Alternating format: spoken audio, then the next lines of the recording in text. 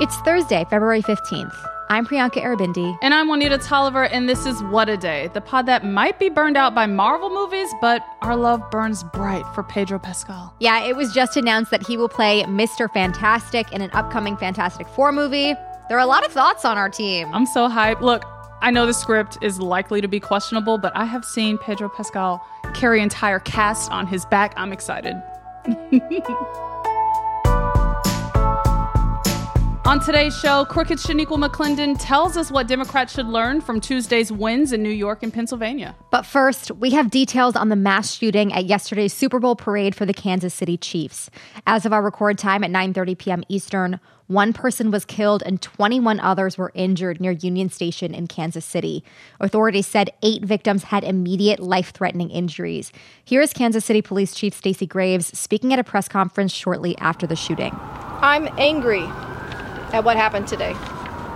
The people who came to this celebration should expect a safe environment. Yeah, it's so striking just how many of these mass shootings happen at places that not only where people have the reasonable expectation of safety, but environments that are supposed to be celebratory and fun. Right. This was a Super Bowl parade. The city is celebrating, and something so devastating happens. It has become the reality in so many American cities and so many facets of American life.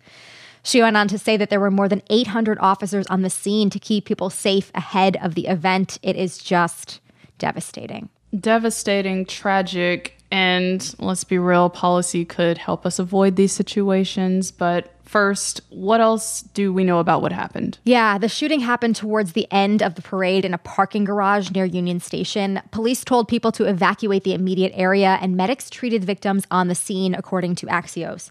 We do know that authorities took 3 people into custody, and according to the Gun Violence Archive, this is the 49th mass shooting so far this year and the 3rd one in Kansas City. Oh my God. We are halfway through February. Right. We're not very far into this year at all. And there have been more mass shootings than days. Truly. And this just keeps happening again and again. And that reality was captured in a heartbreaking moment on CNN. Yesterday was the 6th anniversary of the Parkland shooting at Marjorie Stoneman Douglas High School. And the parents of Joaquin Oliver, who was killed, were on set to discuss their fight for gun reform when their segment was interrupted by breaking news of this shooting. Take a listen to the reaction by Manuel Oliver, Joaquin's dad. Not surprised at all. It's like literally we interrupt this interview because we have another mass shooting going on. And then you might be interrupting that one because there was going to be another one. So it never stops. It never stops. Truly. This is just fully avoidable. And I also think about the fact that isn't Missouri an open carry state where we hear messages from the right encouraging more access to weapons, encouraging more access to guns, as though that is the solution. I promise y'all it's not. Yeah, just so devastating for these parents who have lived through this once and now have to watch it happen again and again and again. There was one striking statement from the Kansas City mayor, Quentin Lucas, at the end of a press conference when he said, "That's what happens with guns." We'll bring you additional updates on this story in tomorrow's episode, so stay tuned for more. But turning now to elections, Democrats took home some important wins earlier this week. We wanted to go deeper into what it could mean for their chances in November. As we mentioned yesterday, Democrat Tom Suozzi took the W in New York's special House election this week, flipping the seat that once belonged to Joanne the Scammer Santos. My goodness, we miss the nicknames. Right? And that's it. That is it. That's all we miss. Take a listen to what Suozzi had to say during his victory speech Tuesday night. We won this race. You won this race.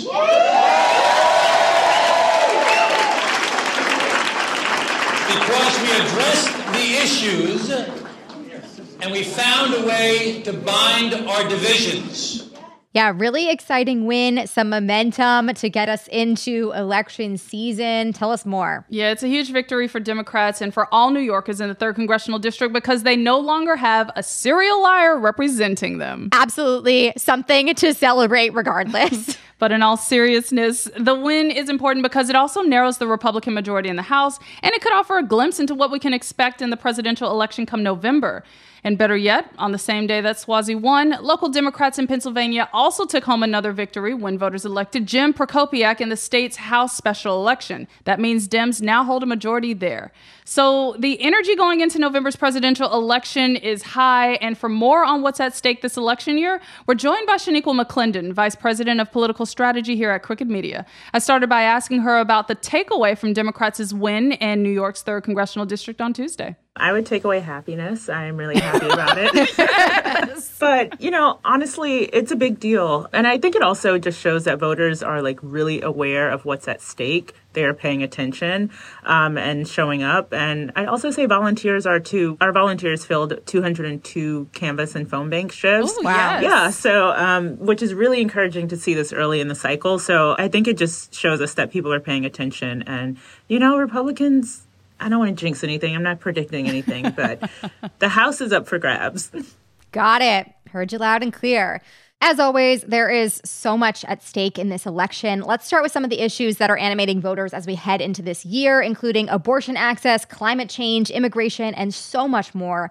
What has the president's message on these issues been so far, and how do you anticipate that these concerns will impact voters as they head to the polls this November? You're right. A lot of these issues are top of mind for voters, and the things that they'll be focused on when they vote. I think the economy is another one that people are really paying attention to.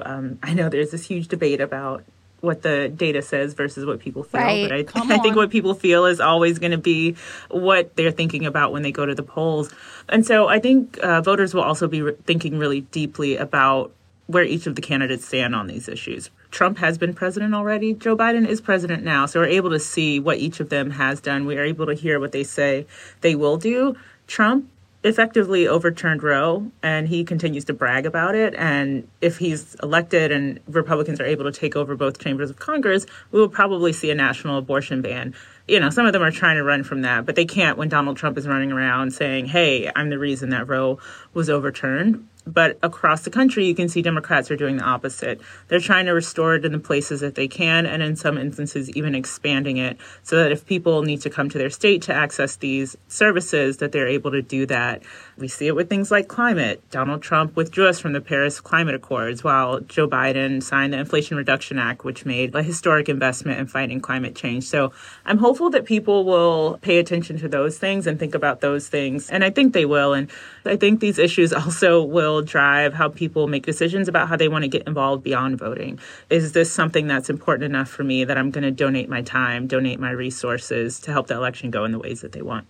Absolutely. One thing we've also talked a bit about on the show, I know we'll be talking about this more, is the response to the war in Gaza, particularly towards President Biden. President Biden joined TikTok earlier the week. All of the comments are basically people really unhappy with the situation in Gaza, and that, carries over into real life events as well. Certainly a concern of many people. What do you make of the White House and the administration's messaging? I'm just curious to hear what you think and how they will maybe be able to change that or turn that around before the election. Yeah.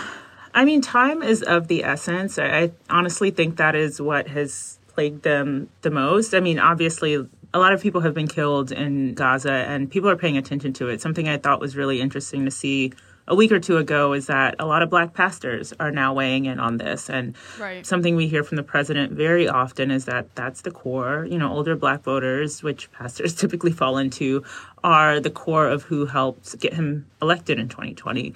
And so when I kind of am talking about timing, it feels they've been a little bit behind on getting to where they should be.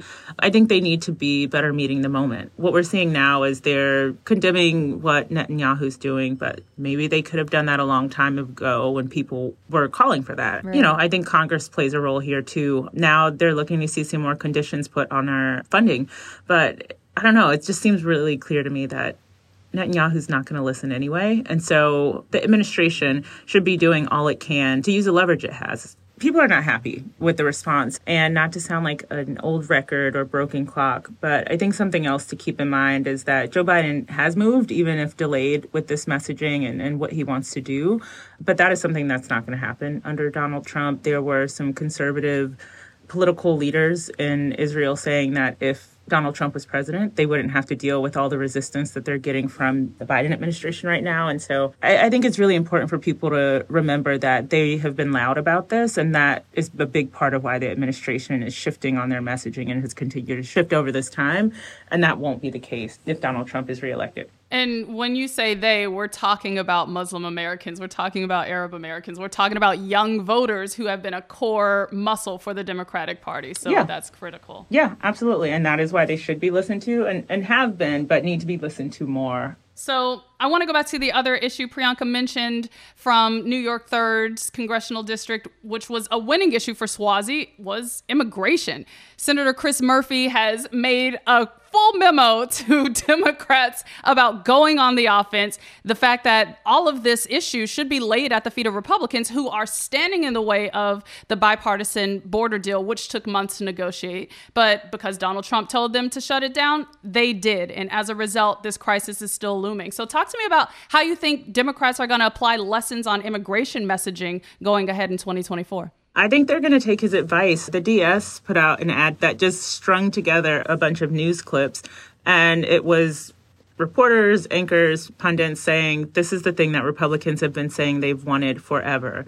And it was literally laid at their feet, and Donald Trump said no, so they said no. And it's purely for political gain. And something that scares me a little bit is if you get exactly what you wanted and you still say, no, I want the power, it's like, well, what do you want the power for if it's not the thing you said you wanted? It makes me a little scared, but I mean, we already should be scared if they get full control. It just really lays bare what Republicans are focused on right now. And it's just power grabs. They want Donald Trump back in office. I don't know why, but for whatever reason, they want to give him power again. And it's just something now that Democrats can keep pointing to. They did what they were asked to do. They did the thing that Republicans, I guess, thought they would never do because they were focused on actually getting to a solution. Finally, tell us more about how Vote Save America can help listeners get involved leading up to November. What should we all be doing right now? Everyone should be doing something, but you can start by going to votesaveamerica.com. We just relaunched the site a couple weeks ago, and we have 2 very new things that I think are really cool. Ooh, congrats. The first thing we have is our action finder, where you can literally check a few boxes about where you want to get involved, how you want to get involved, and then we'll serve you up the best options for you to take action, and you can do that now. And then we have our anxiety relief program, which is a monthly recurring donor program, and we took the guesswork out of it, and we basically vet all these organizations and are directing these dollars toward them at the times that make sense. I want to share where we are right now. I'm really excited. So thank you to everyone. And right now, we actually have 1,437 unique donors who have signed up. And we are right now at $57,000 a month coming in for this program. Hell yeah. So that's going to be able to help so many organizations. When you sign up, each month we'll send you an email with where the money is going and what it's going to be used for. So you can just really see the impact of your dollars. So that is what you can do. I love us ending on a positive note about how Vote Save America is doing the work, helping people connect to opportunities and amplifying critical messages. Shaniqua, thank you so much for joining What a Day. Thank you for having me. That was our conversation with Crooked Media's own Shaniqua McClendon. Don't forget to visit votesaveamerica.com to find out how you can make a difference this election year. That's the latest for now. We'll be back after some ads.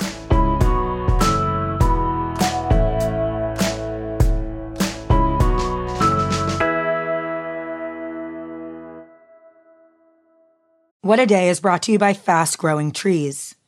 Fast Growing Trees is the biggest online nursery in the U.S., with more than 10,000 different kinds of plants and over 2 million happy customers. They have everything you could possibly want, like fruit trees, palm trees, evergreens, houseplants, and so much more. Plus, Fast Growing Trees makes it easy to order online, and your plants are shipped directly to your door in 1 to 2 days. And along with their 30-day Alive and Thrive guarantee, they offer free plant consultation forever. We love Fast Growing Trees here. I keep telling you that the mini plants that I've gotten from these folks are yet hanging on. And that's not because I have a green thumb, okay? This spring, Fast Growing Trees, they have the best deals online, up to half off on select plants and other deals. And listeners to our show get an additional 15% off their first purchase when using the code WAD at checkout. That's an additional 15% off at fastgrowingtrees.com using the code WAD at checkout. Fastgrowingtrees.com, code WAD. Offer is valid for a limited time. Terms and conditions may apply. What a Day is brought to you by Ulta Beauty. This AAPI Heritage Month, Ulta Beauty is celebrating the joy of belonging to a community composed of intricate connections, belonging to our past and our future, to the heritage and birthright that is beauty. Ulta Beauty shines a light on the AAPI community, passing the mic to brand founders and creators to tell their stories centered on heritage, joy, and beauty. They carry AAPI-owned and founded brands like Live Tinted, Peach and Lily, Glamnetic, Tree Hut, and more. Shop AAPI-owned and founded brands at Ulta Beauty stores and Ulta.com. This show is sponsored by BetterHelp. Therapy is a safe space to get things off your chest and to work through whatever's weighing you down. If you're thinking of starting therapy, give BetterHelp a try. It's entirely online and designed to be convenient, flexible, and suited to your schedule. Just fill out a brief questionnaire to get matched with a licensed therapist and switch therapists anytime for no additional charge. Therapy is great for, you know that thing that just is like sitting on your shoulder, you can't get over it, and you just sometimes need somebody to talk through it with? Therapy can be helpful for that, you all, okay? You got to get it off your chest, And you can do that with BetterHelp. So visit betterhelp.com/WAD today to get 10% off your first month. That's 10% off your first month at betterhelp, HELP.com/WAD. Let's wrap up with some headlines. Headlines. First, we have some updates on the war in Gaza. President Biden signed an executive order yesterday to block the deportation of Palestinians from the U.S. for the next 18 months. In a statement, National Security Advisor Jake Sullivan said that they will be protected under what's called deferred enforced departure, which grants protections for around 6,000 Palestinians living in the United States. That will make sure that they don't have to return to the increasingly dangerous situation in Gaza for at least the next year and a half. Meanwhile, the Israeli military launched extensive attacks on Lebanon yesterday. Lebanese security forces told the BBC that the strikes killed at least 7 civilians. Israel's strikes were a response to an attack from Lebanese-backed soldiers that killed an Israeli soldier on Tuesday. Elsewhere, families of the around 100 Israeli hostages who are still being held by Hamas went to the International Criminal Court to demand stronger action. They have filed a legal complaint accusing Hamas of war crimes after the October 7th attack, and we will be following how that case unfolds.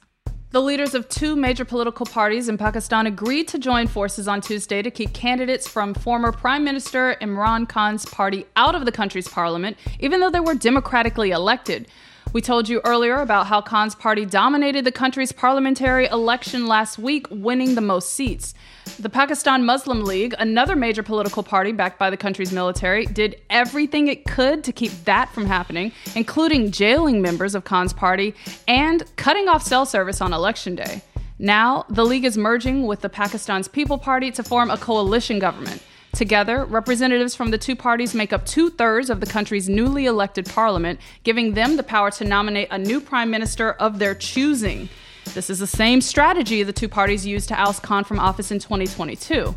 According to a statement from the league, the coalition's nominee will be Shehbaz Sharif, the younger brother of 3-time prime minister and the leader of the Muslim League Party, Nawaz Sharif. The move essentially guarantees that the military will remain influential in Pakistan's government as it enters a new term. The ACLU of Colorado sued Children's Hospital Colorado on Wednesday because the center discontinued gender-affirming surgeries for trans adults in the state. The federal lawsuit was filed on behalf of an 18-year-old unidentified patient who was scheduled to get chest reconstruction surgery or top surgery at the hospital. He was diagnosed with gender dysphoria under the hospital's care when he was 16. He was cleared for top surgery by his providers after an 8-month assessment period. But last summer, the hospital said that it would no longer offer gender-affirming surgeries to trans patients. It cited the main reason was because of an uptick in patient referrals after multiple states enacted bans on various forms of gender-affirming care. I don't really see how that is a valid reason. None. People want more procedures at your hospital. That is what you're there for. The result is that this 18-year-old patient will likely have to get his top surgery done at a different facility that he's never been to by providers he has never met before, and that is if another facility will take his family's insurance. He has to go through this lengthy process all over again with no guarantees of success. The ACLU lawsuit alleges that Children's Hospital Colorado discriminates against its trans patients by canceling procedures with little to no notice. Procedures, by the way, that are still available to the hospital's cisgender patients.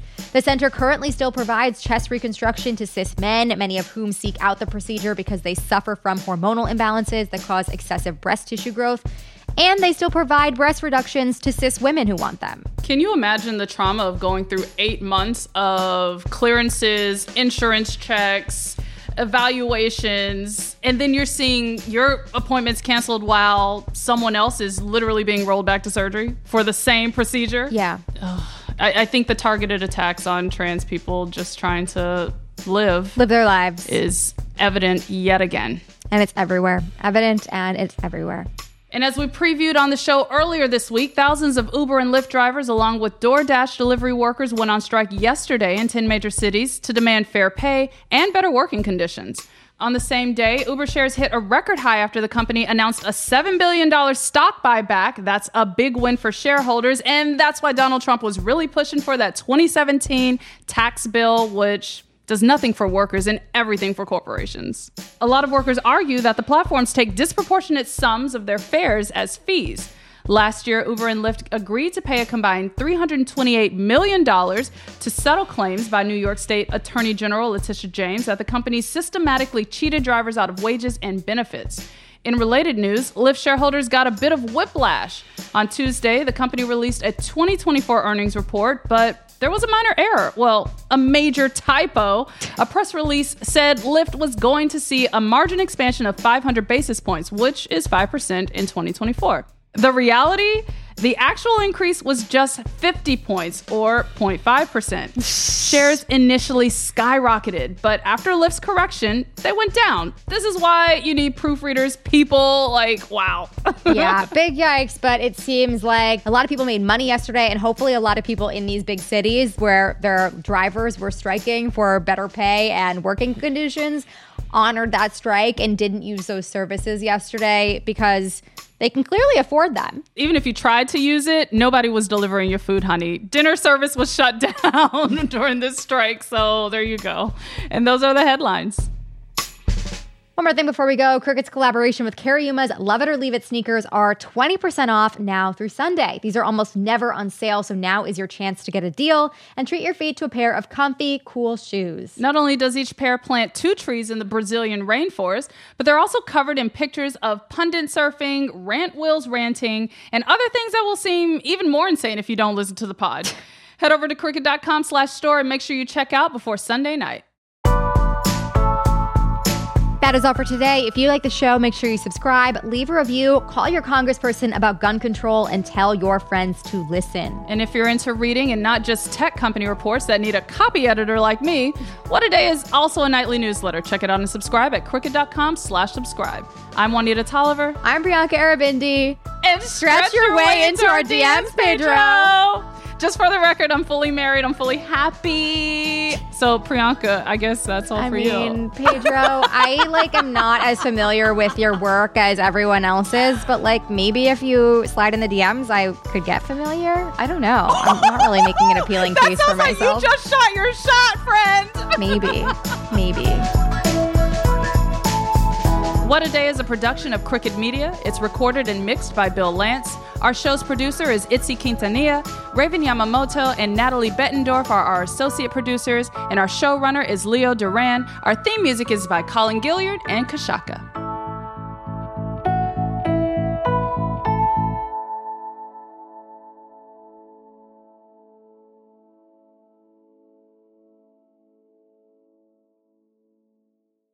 I'm Roman Mars, host of 99% Invisible. I love the book, The Power Broker, the epic biography of former New York City planner Robert Moses. So I'm breaking it down 100 pages at a time and talking to special guests about why this book matters, like Representative Alexandria Ocasio-Cortez. I actually think if it wasn't for Robert Moses, I probably wouldn't have run for Congress. Listen to 99% Invisible's breakdown of The Power Broker every month on the 99% Invisible podcast feed.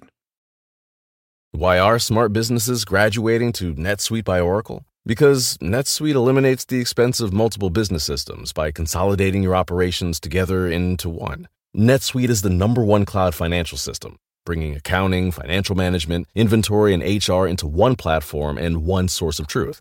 NetSuite reduces IT costs because it lives in the cloud with no hardware required, so you can access it from anywhere. You cut the cost and headaches of maintaining multiple systems because you've got one unified business management suite. Bringing all your major business processes into one platform improves efficiency, slashing manual tasks and errors.